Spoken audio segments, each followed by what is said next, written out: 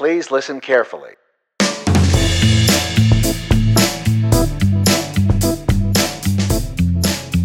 Welcome to Christians in the Public Square with your hosts Cole Bennett and Scott Self. Welcome to this episode of Christians in the Public Square with Cole Bennett, Scott Self. And today we're very happy to have with us Logan Owens as a guest speaker. Welcome, Logan. Glad to be here. Logan is a graduate of Abilene Christian University in Abilene, Texas. Logan himself is from Houston. He has a Bachelor of Arts in English and in Biblical Texts from ACU. So we're really glad he's here to talk with us about an interesting topic to discuss on the political front.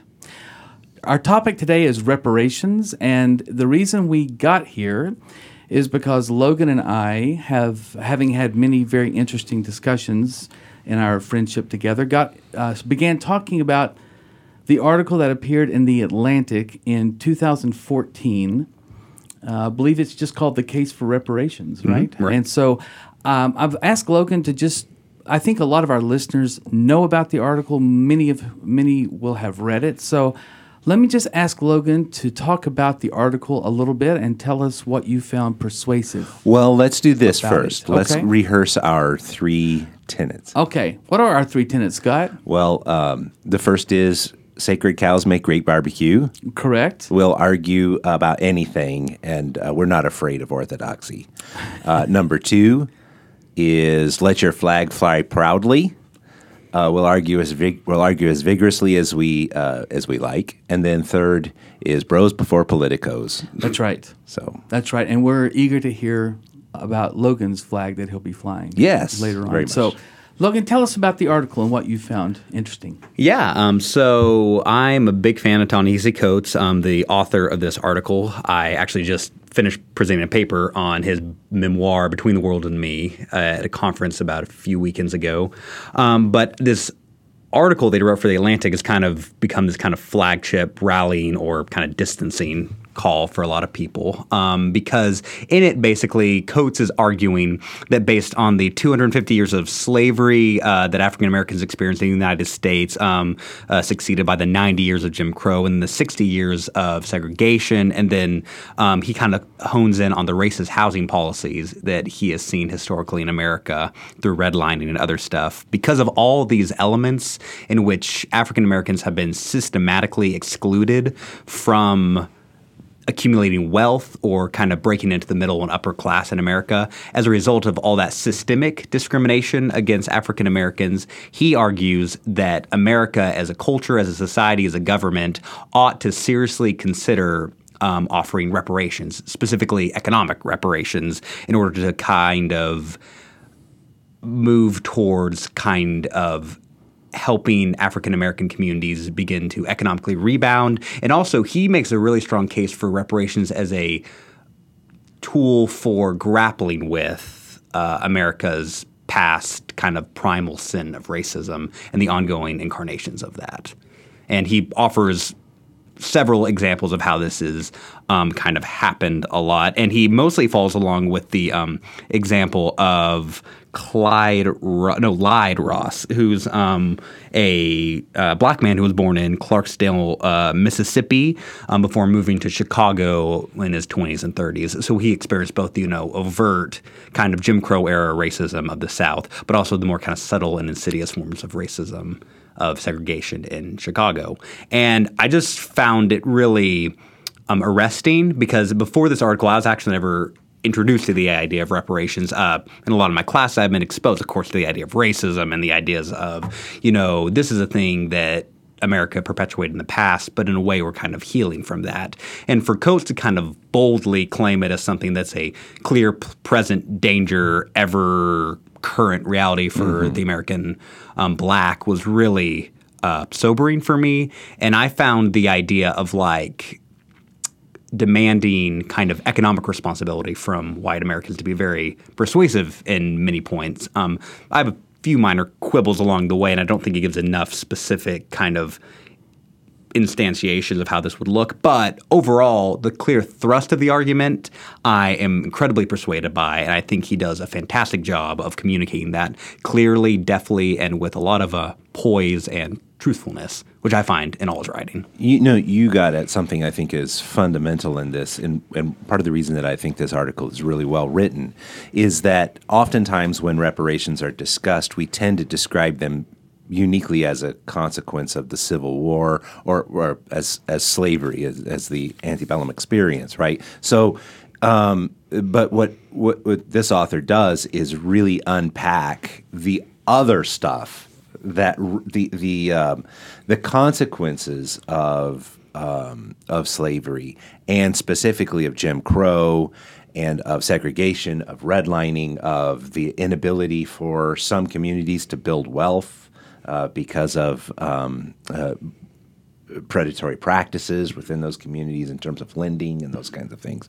So you can hear a much broader argument than something happened 150 years ago and we want reparations for it 150 years past. One of my frustrations is oftentimes this discussion gets boiled down into something that it wasn't intended to be. Right, and I think he resurrects that larger argument. And I do want to note that I'm grateful we're having the conversation now because this article was written 5 years ago, but many people have been resurrecting this discussion and on the presidential level, like a lot of Democratic presidential candidates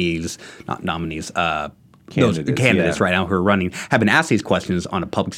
So it's a very present, very kind of hot button issue that we're still grappling with. I'd like that we're trying to refine the debate a little bit at least. Yes, and also a lot of the discussions that you can find both in media and online reference this article. Right, so clearly Coates touched a nerve, and sure. I think what you said about being very deftly written, mm-hmm. it is quite moving in some points, mm-hmm. and it is not over emotional, and it's not dripping with pathos to the degree that a person would tire of reading it and not give the argument full consideration. So let's unpack what you mean by that, dripping with pathos, because I agree, but it's more about the facts. Well, not just that, but I teach English, specifically composition, and we talk in class as student writers and I about what it means to have voice in writing. And voice is an auditory quality, so it's weird. Mm-hmm. But yet you can pass out articles and say, read this article and let's talk about what voice we hear. And students can nail it. And I think that Coates' voice here is not hyper emotional. It's not screaming, mm-hmm. in other words. Mm-hmm. It is not condescending. It is not, it's not patronizing. He is attempting to lay out some convincing evidence of his argument and draw the reader along with him. And to the degree you end the article on his side or not, or moved at all, it's not because of poor writing. That's a great point. Yes. And I like especially the movement that he makes between. So Clyde Ross is the kind of focus of his article throughout mm-hmm. the entire time. But though it has an individual focus, which kind of anchors us, pathos wise. We have a narrative. We're following this guy that we're increasingly rooting for, but he also doesn't kind of just linger there, which I think that a lot of these discussions can get bogged down to individual grievances. But he's able to do this really effective move, I think, to expanding it to this isn't just about a few people individually. He makes that movement very. He kind of fluidly moves back and forth. But I think it was a good move. The individual and the corporate is constantly, that is the core of this kind of debate, and he does that. Rhetorically, I think really well. Logan, I wonder what you think about this. I've read some people who are on Coates' side who really appreciate his article, who feel that he stopped a little short because he seems to, at the end, call for more conversation and stop, more than call for some concrete action. Do you agree with that? Yeah, well, and that's what I alluded to at the beginning. I think that he does fantastic jobs of kind of pulling out some key issues that we need to hone in on, but he does kind of stop short of concrete action. And I think that Coates would kind of cop to this. He would say, I'm not a policymaker, I'm a writer, and he's often kind of gotten flack for this. He's not a big fan of activism, and so he often doesn't actually call for concrete political action. And at the end, he does kind of it falls a little flat. I don't think enough. I think it is still a remarkable work. But he basically says that like this is a chance for America to grapple with and kind of a maturation of America to acknowledge her past sin, which is great. But when it gets down to it, the nitty gritty of a lot of this conversation is going to be like, well, what does reparations point by point mean? Right. I think he actually is making a point here that uses Johnson's words that Negro poverty is not the same as white poverty, Right. and I think that's really the thesis that runs through this is please don't equate your own experience, if white folks, please don't equate your own experience of poverty or your own perceptions of poverty with what we see, over the historically with the black population. So I think he's probably trying to inform the way we have the discussion, not what the policy is. And a constant refrain of his work is racism is an ongoing reality. Don't try to shuffle it back to some, pre-ideal state. It isn't even a pre-1968 reality. It's a current and present reality for America. And so I think, I agree with you that he has it to me to do that in here. But there comes a point in which I wish there had been a little more specificity with what he was envisioning when we talked about reparations. And I felt that the lack of specificity does come up in his other writings too. Between the World and Me, which I love, does kind of play fast and loose with the idea of like, who exactly are you kind of trying to point out when you're talking about dreamers? The American dream is kind of what he's taking a shot at, but he never super spells out what that means, which is actually sometimes good because it, instigates more conversation to fill the emptiness. But yeah. I like super spells out. I like that. Super spells out. He never I love super spells out. Super spells out. Yes. I don't know exactly what that means, but colloquially it makes sense. I hear you. All right. Well, let me just throw this out on the table and ask Logan to respond. And Scott, I expect you to follow up. What we try to do in this podcast, Logan, is answer the question, to what degree should Christians become involved with the powers of the state or with the state at any level? And so as much as I hear you really agreeing with Coates and the points he makes, is there a way that you can tell us how your agreement with him as a citizen differs from your agreement with him as a Christian? In other words, would a citizen who is not a Christian want to act differently from a citizen who is a Christian given these arguments? That's pretty cool. That's what I don't know that we've had that kind of conversation so far, so that's pretty cool. Okay. And when I think of this moment, diving into kind of Coates, who he is, I think this is especially pertinent question because Coates himself is decidedly hardcore not a believer. Not that he's like militantly atheist or anything, but he has perpetually, consistently affirmed his materialism insofar as that like this present bodily reality is all there is. That's what he's talking about between the World and Me, his like kind of famous memoir that won the National Book Award. So he is he in fact actually has kind of gotten some flack from Cornel West, another famous, prominent black intellectual, for kind of being too cynical in his view, and that flows from his kind of atheism. He'd probably call it agnosticism, but it's just a lack of belief in anything in the hereafter. So the kind of religious energy that propelled the civil rights movement, that propelled people like Dr. Martin Luther King Jr. and other black intellectuals of the last 100 years, doesn't propel him. Yet, he opens this article with a quote from Deuteronomy, which I absolutely adore. I don't know if we want to read it in full, but I think it might be worth reading in full. And he locates a lot of his argument in an idea of justice that I think is deeply biblical. So I'm going to try to answer this. For myself, I come from a tradition that institutionally doesn't place a lot of faith in institutions. It's a weird kind of tension because I was raised in the Churches of Christ, which has this kind of long history of a non-institutional kind of church while also really flaunting up a specific mode of being church. So for me, religiously, having that in the background, I think that the tension I feel a lot of times as a Christian trying to engage politically is that I simultaneously don't really love institutions, but I also think that institutions are super important. So while I morally and biblically buy into Coates's argument a lot of times, it is very difficult for me. I'm still very agnostic about how might this be implemented in a way that is healthy, moral, and treats everyone rightly. So things I agree with, the idea of sin and injustice can be something deeply generational. It is something that is not just isolated to an individual. It is systemic. Sin can be a power. It can be something that is not just isolated to like individual wrongdoings. It can be something corporate. I agree with that.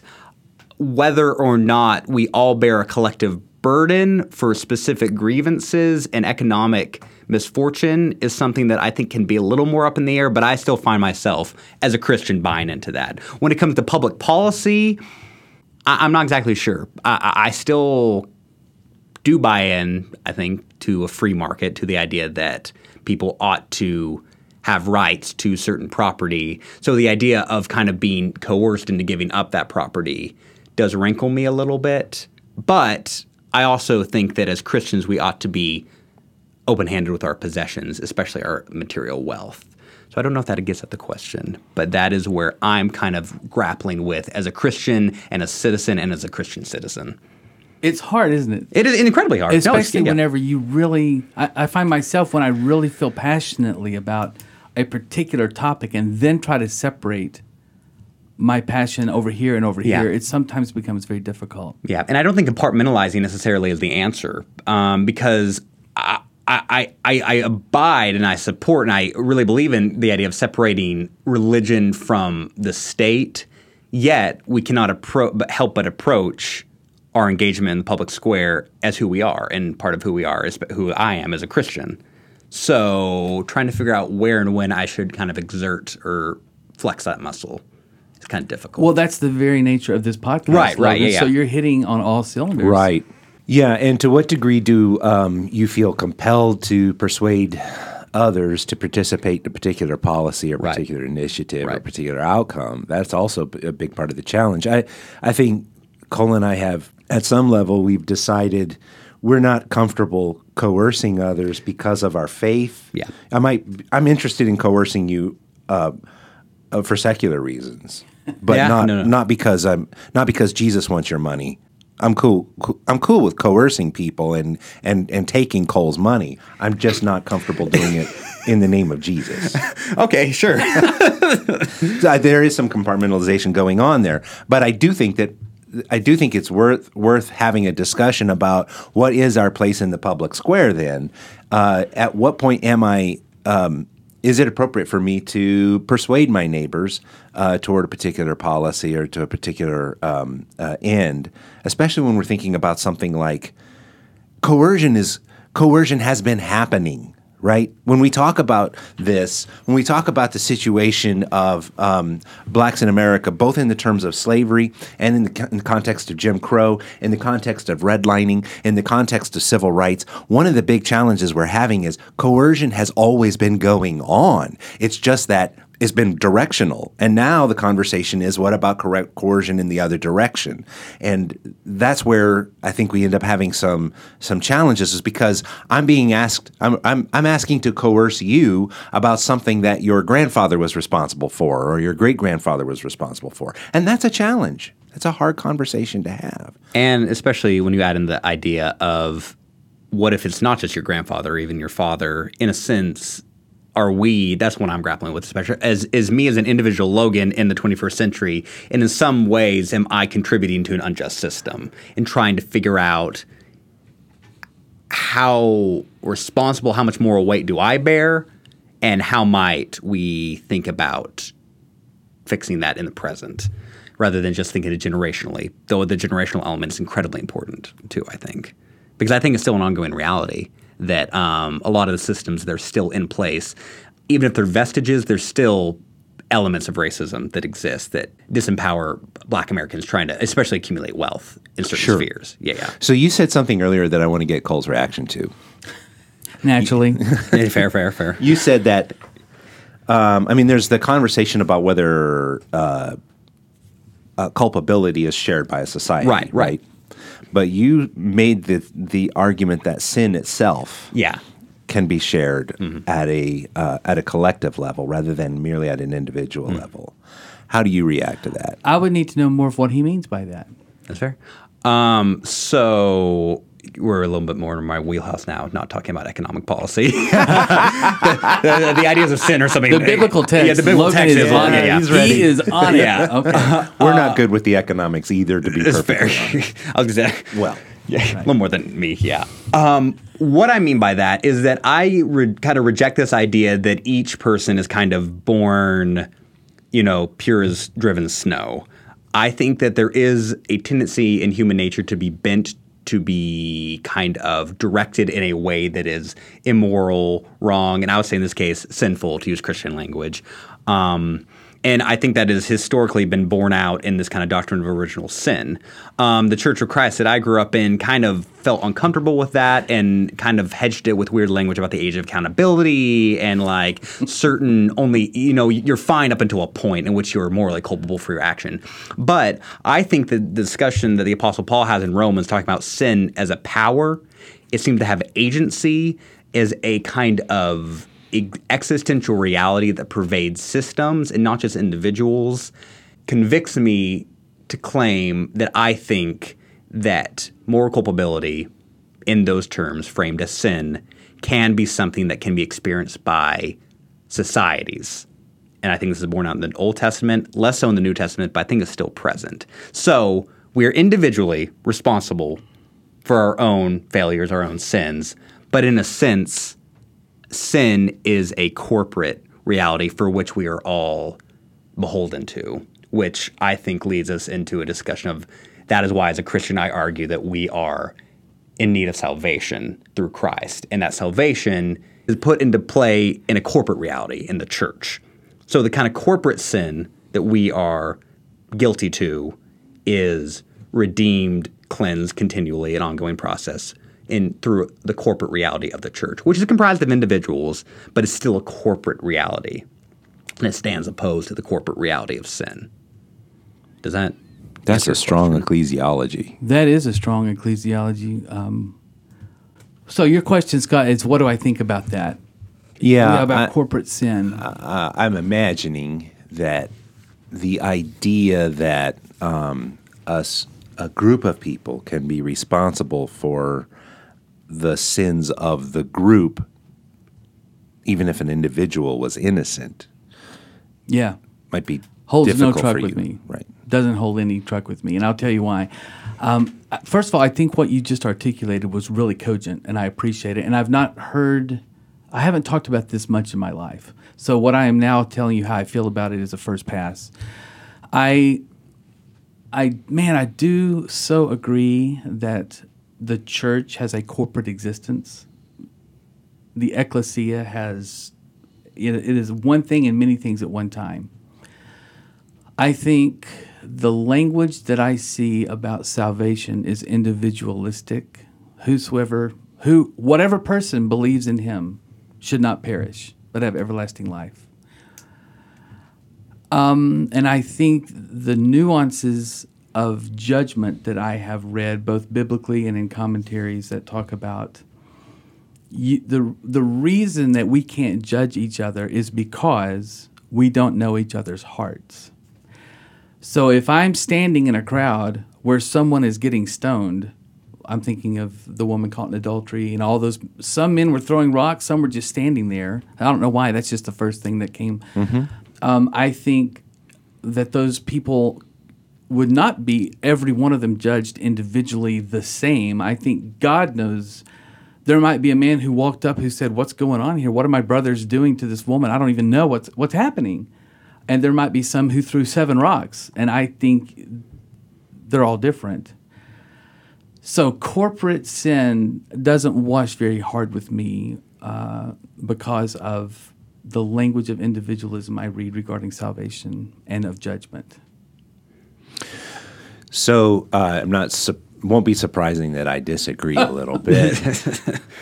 I'm shocked. I think you hit on something when you were referencing Paul's theology. I mean, Paul says creation itself is groaning for the redemption. It's not even just us as people, but that the rocks cry out for Christ's redemption. Yes. Right? So there's something global about what happens with sin. Now, that's Paul, and you can take Paul or leave Paul, but I do think he sees a global, cosmic consequence to evil, in that it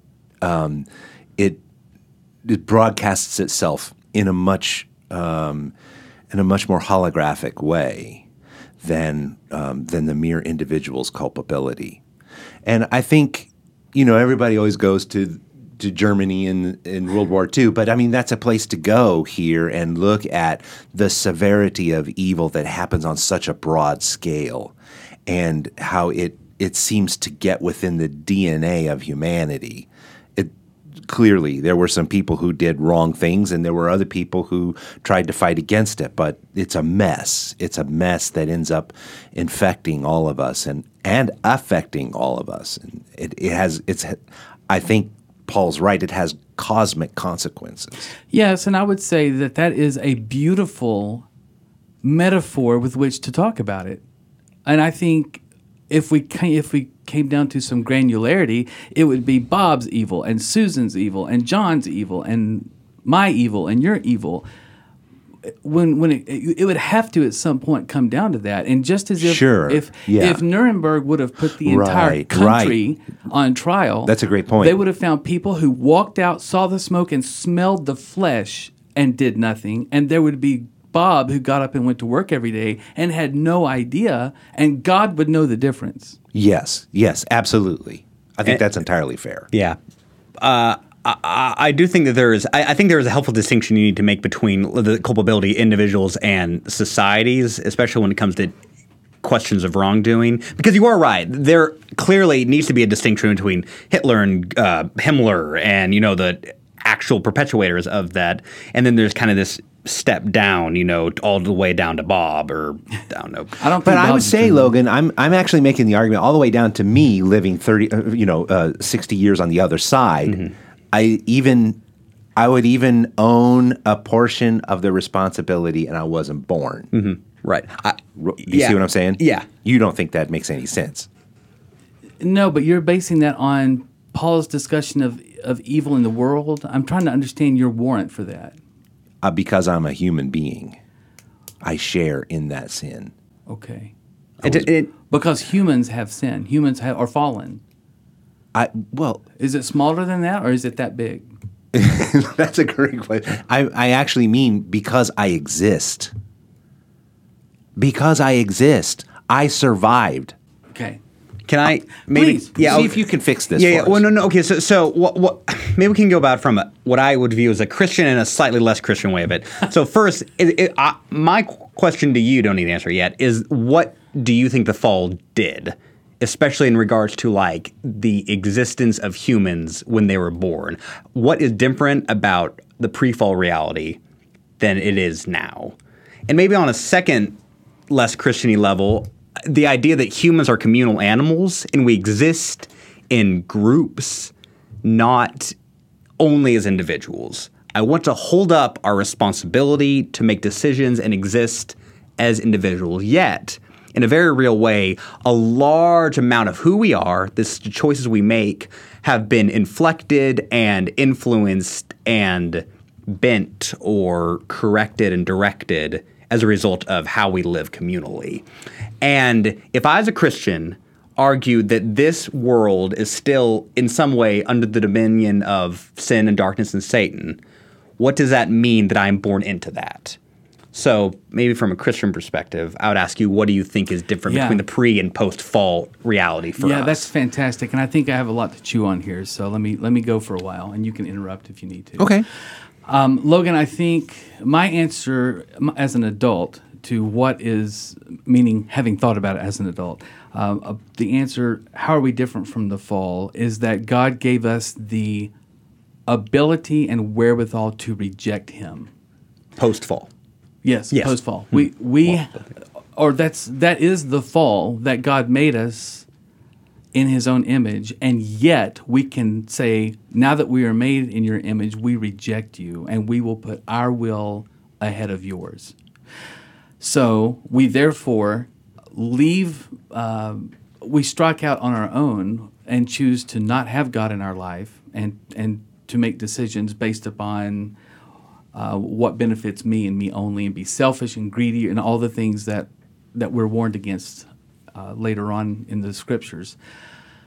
Now, tribal versus individual, you're absolutely right. I think we are inclined to live in community, and we're inclined to listen and be shaped and be persuaded, but in the end, we're choosing to listen to persuasion and make decisions once we're no longer a child.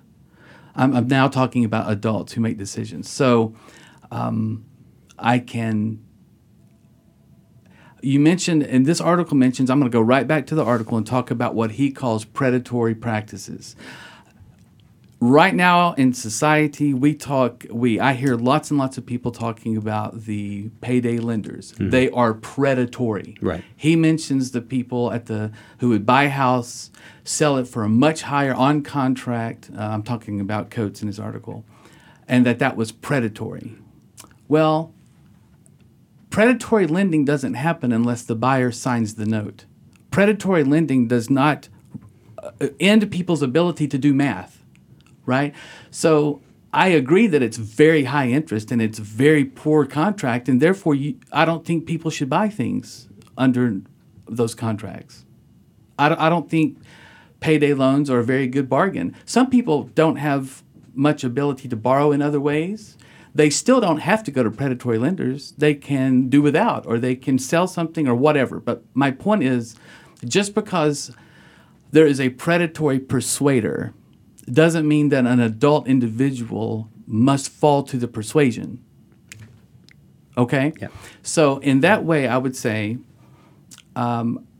yes, communities tend to be persuasive, to act in certain ways for the individuals in that community. I'm still seeing individuals in that community make decisions. Go ahead. Oh, yeah. No, I like the granularity and the specificity of that example, especially as it relates to Coates' argument, because I think it can be easy when we're getting into big, discussions of what we think existentially about how reality works. We can lose how this actually works in real life.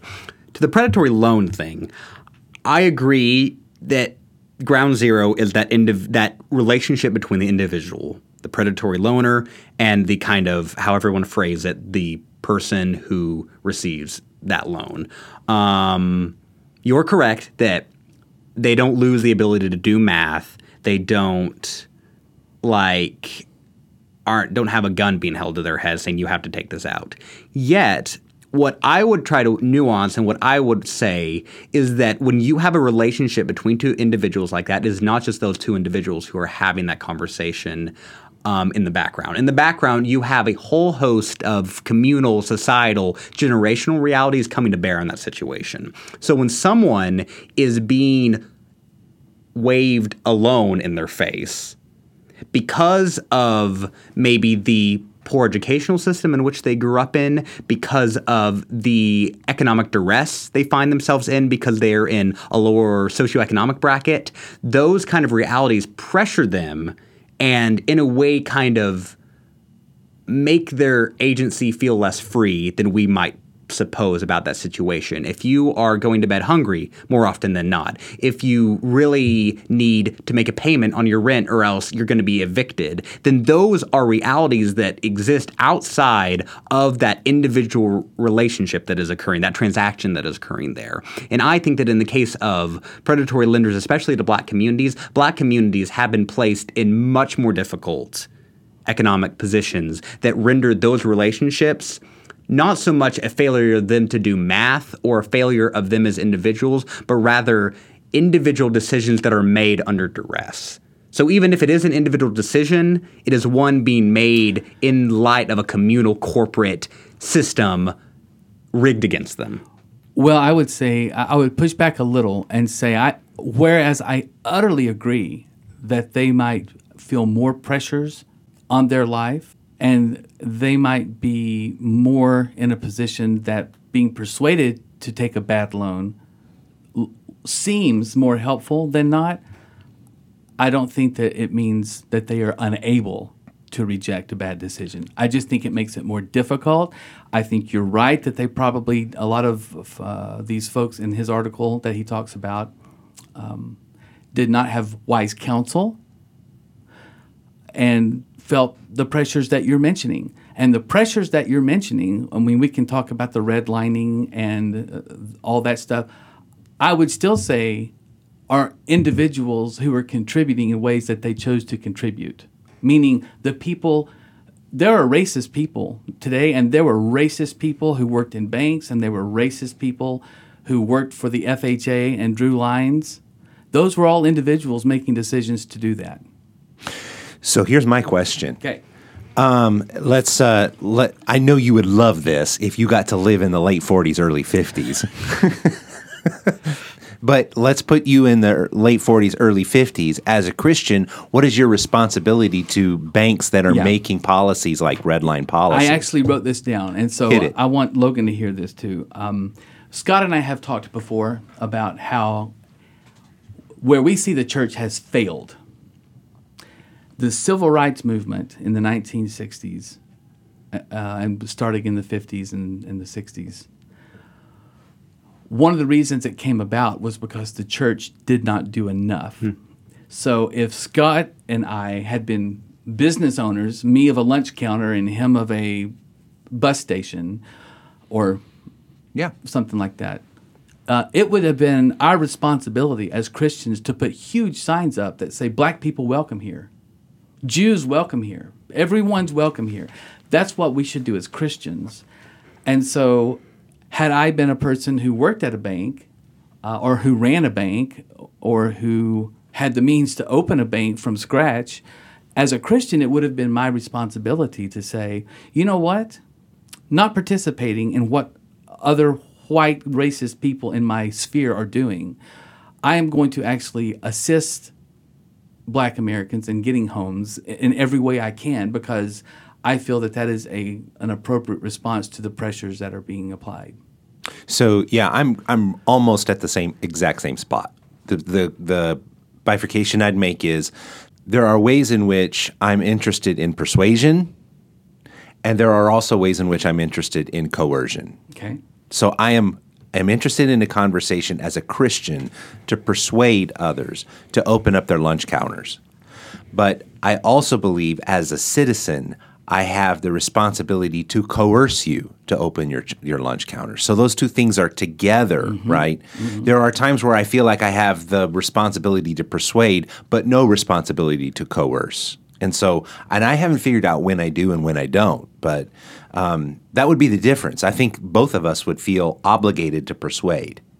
Absolutely. But where we would separate is that I would still feel the responsibility to also ensure that coercion happens, and you would be uncomfortable with that. I would be very comfortable with coercion as regards equal protection under the law. Sure, I understand that. Coates' example, I guess people can't see me pointing at the article in here. Coates' example of, what's the gentleman's name? Clyde Ross. Clyde Ross. Clyde Ross was abused by the government. Right. And that is high crimes for which government officials should have been swiftly punished.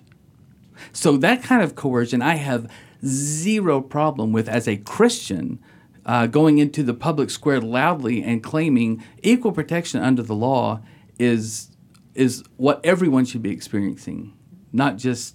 That's an excellent point. But forcing a lunch counter to admit Black people does not cause white people to like Black people. No. It did not eradicate racism. No. And so I wonder how much good it did to force that to happen, because you're allowed in this country to be a racist. I think it did do good on a generational scale. I mean, one of the challenges we have right after the Civil War, you have the whole Reconstruction period, and it wasn't until Johnson, he's impeached over this. It's this not Lyndon Johnson. Andrew Johnson, thank you. But he's impeached over this because he's working against every single action of the Reconstruction, and there's a major failure of Reconstruction and the emergence of Jim Crow, right? Oh, so my point being that the lunch counter revolution and the civil rights movement of the 60s is necessary because we didn't finish the work of Reconstruction generations earlier, but it's had generational outcomes. Things are better than they were in the 60s I wonder, because I'm not saying racism is gone, I know. but things are changing. I know, and I wonder if it's correlation or causation. I think a lot of people in my camp would say the reason that civil rights happened was because society was ready for it to happen. That the feelings, the way that different ethnicities get along now is not because of the civil rights. It was on its way to happening, and the civil rights were just a co-occurrence. That may be. I don't know if we can ever prove that one way or the other. Right. Who knows? You know, Who knows? I went to a school that required integration at the elementary school level and up. And I don't know to what degree I'm different because of that from people who went to segregated schools. Well, it's the problem with longitudinal data is that you're talking about lots of variants that factor into the way that we think about those longitudinal points, and causal relationships are hard. Well, let me finish the thought, and then I'm going to ask Logan to, because I know you've been just listening to us talk back and forth for several minutes. It's great. I love it. I said a moment ago that in this country you are allowed to be a racist, and I want to make sure that everyone hears me say, I think it is up to Christians and other good people, moralists who are maybe not Christians but moralists, to persuade people that racism is not the way forward for each individual. Sure. And a lot of Coates' article, while again being brilliantly written, I think it kind of pushes together some things that are about equal protection of the law, which get my hackles up, and then things that are about individual choice, which I feel necessary to persuade the other way, but not to coerce people the other way. You know what? I just heard something the other day. It was a conversation about the political setting that we're in, and this person made a brilliant point, which was that there are politicians and they have culpability for the way things are, and talking about the separation of people and how we just are not able to have conversations anymore, and it's not the same as it used to be. Right. That politicians are to blame, the media is to blame, but we as an electorate are also to blame, and we have to take on that responsibility. As a voter, I need to also take on my responsibility and decide to own my agency when I go into the voting booth. And so it's easy to talk about other systems and what other systems need to do. It is very difficult to have a conversation about what individuals need to choose. My concern is I think we assume that everyone operates under the same heuristics, and I'm not sure the same heuristics are available for everyone making the same decision. And I feel like that's Coates' argument. As I mentioned earlier on, I feel like that's his ultimate argument, is that you're talking about two different heuristics of poverty. And a decision-making process that makes sense to you and what I would do in this situation is foreign to the context and the heuristic model that exists for someone in that moment making that decision. The access you have to rationality or to whatever we define as rationality may be different, maybe a different access. The math is different. The heuristics are different. And I think that's his argument. And I think that I get where you're going. And I think it's important to note that as a result of equal protection under the law, like you said, Dr. Bennett, is incredibly important, and I totally agree with that. The issue is, and I think Coates does an excellent job of bringing this up, is that because of the way that black and white people have historically experienced the law, their relationship with it and their reaction to and involvement in the political, the economic realities of the United States is going to naturally be different. They are individuals, yes, but they are individuals who are born into a certain milieu. So, like, the idea of American law being historically prejudiced against black people or people with certain colors of skin is a reality. And even if maybe today we don't have encoded in law that discrimination, the fact that we still operate in kind of a country that historically has had that, how how can you guarantee that we're beyond that? Like when Columbus landed on Guanahani, 400 plus years ago, and began kind of systemically arguing that these people, he thought they were Indians, aren't to our level. How do we get past that if we don't kind of confront this idea of, okay, historically, the founding fathers had views of, not all of them, but a lot of them had views of black people that have inflected our society. Even if we're not all individually racist, the structures were created with racist impulses. Can I try to answer for you as please. my inner Cole Bennett? Please. Okay. I think this is where you would go. All right. Is we have, as a Christian, I have that responsibility at the level of persuasion. You have persuasion of individuals or persuasion of systems? Both. Both, okay. I have the responsibility to engage the public square. If I feel that that is a something that as a Christian I feel like needs to be reversed, I have every, not just the opportunity, but as a Christian, the responsibility to persuade. So in the case of one of the things that happens, and I'm saying this as a socialist, one of the things that happens to my libertarian friends is that oftentimes they're accused of not believing that something is a wrong.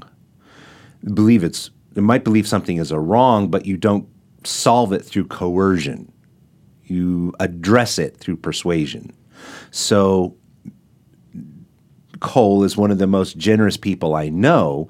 If he sees something happening that is moving to him as an individual, he may choose to be benevolent toward that cause and actually say to all of his friends, I wish you also would give money to this cause. But that is a different conversation than going to the state and having the state write a law that says we're going to take 15 cents out of everybody's check and go do this thing. Am I getting at your...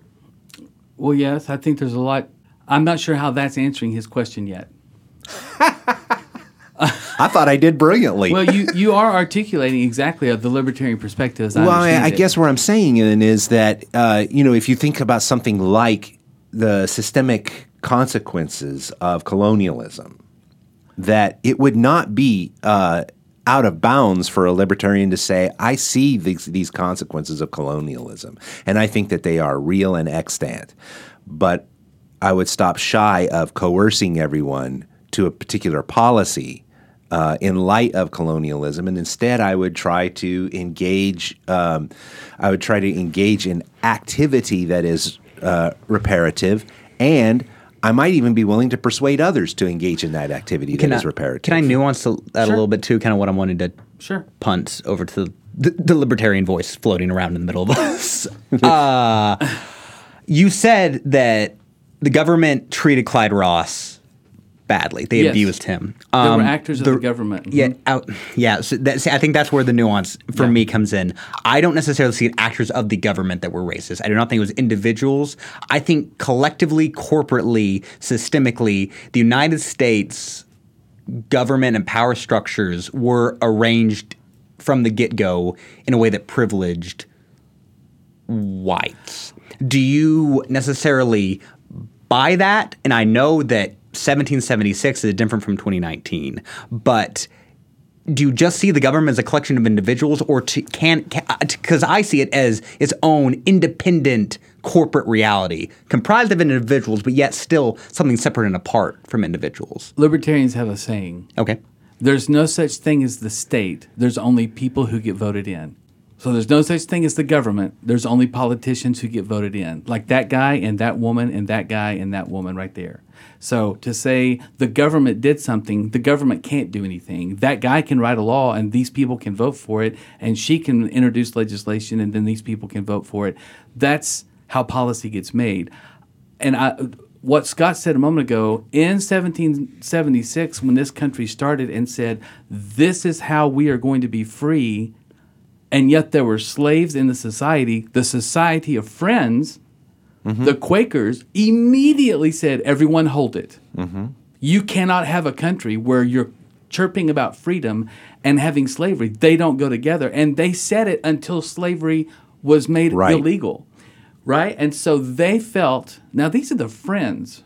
These are Quakers, right? Right. So they were getting involved with the state to say, this equal protection of the law that we all want, you are now denying to these folks over here. And they were, and so to me, it is an appropriate way, it is an appropriate engagement of the state to say as a Christian citizen, to say, I am standing up to members of the state and saying you are not treating these people correctly, which is different from saying a lot of things we're saying now, which is I want this charity to receive tax funds because I like it, or I want this law. I want to coerce people to do this because I think it's a good idea, but it has nothing to do with equal protection. So, Logan, I do think that the Jim Crow laws necessarily hurt Black Americans, and I think it. No one likes this argument, but I think you have to look at where we were as a people back when certain things were made, back when laws were made. That's not to justify Jim Crow, but when people talk about slavery, the whole world had slaves for centuries, and Western white men in power were the ones who stood up and said, this has to stop, and let's make legislation to stop it. That doesn't mean that slavery was ever okay. But I'm talking about this today, not talking about it in the 17th and 18th century when it was extremely common all over the West to have slaves. So that is a very hard argument to win, is what were the parameters back then? What were the social mores back then? Nobody wants to have that argument, and I think it's difficult too. And I think it's interesting identifying the Christian impulse. If we're talking about Christians in the public square, you kind of place the onus on Christian persuasion from non-state actors is kind of what maybe helped propel the end of slavery. Well, some of them were state actors. Some were and some exactly. weren't. So that's what it's interesting to bring up the Quakers, who are pretty non-institutional people, because to me, I thought that a war ended slavery. In a sense. And that was an action of a state. How do you kind of grapple with the fact that Abe Lincoln, the statiest of the state people, was able to end slavery with the Emancipation Proclamation as a state proclamation? The Quakers have been talking about it, you were right, for 100 years. Well, and let's make it clear that Abraham Lincoln was not, he famously said, if I could keep the Union without freeing the slaves, I would do it, right? Yeah. Right. So this is... he's not a saint. I want to South Carolina made it about slavery. Yeah, and Mississippi, I think, was like, this is about slavery. Yeah, right. And our dear state, Texas. So someone had to get in front of policymakers and do the bargaining to say, this is what we as a people want. We want this to stop. Wilberforce has done it in England. We need to do this too because this is wrong. And there were lots of people, I'm sure, as you read, who were wanting slavery to continue, but enough people with enough representation got laws passed that took it off the books. And then, as you know, with Jim Crow and segregation, just because the law was on the books doesn't mean that people followed it, but eventually they did because the law came into effect more slowly than we would have liked. Certainly slowly enough that many people suffered because of its slowness in coming about.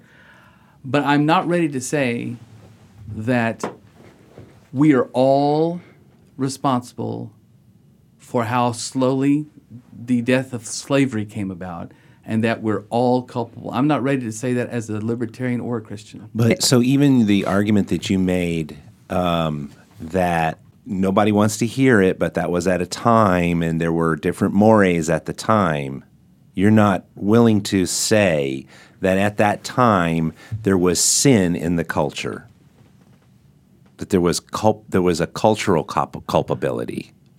No. Okay. And one of my examples... Because they were innocent? Because some of my examples are the Quakers who said, this is wrong. They didn't say, well, we're part of a society, so let's get behind slavery.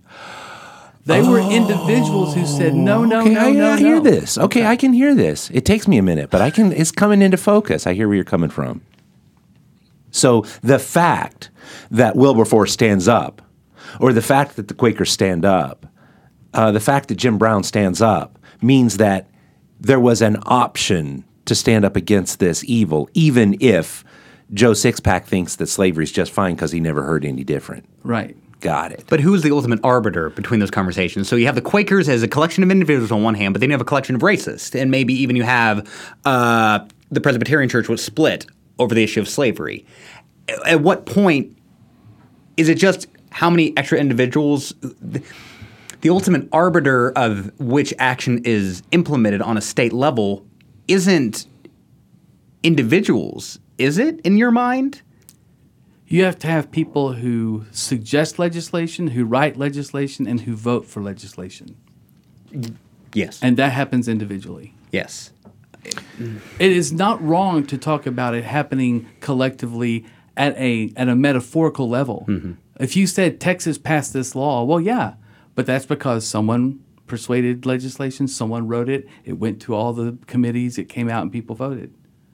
But what propels people to make those decisions as individuals? To me, there seems to be an existence behind the individual, your community, your Sure, generational loyalties. Persuasion that you can either agree to or not.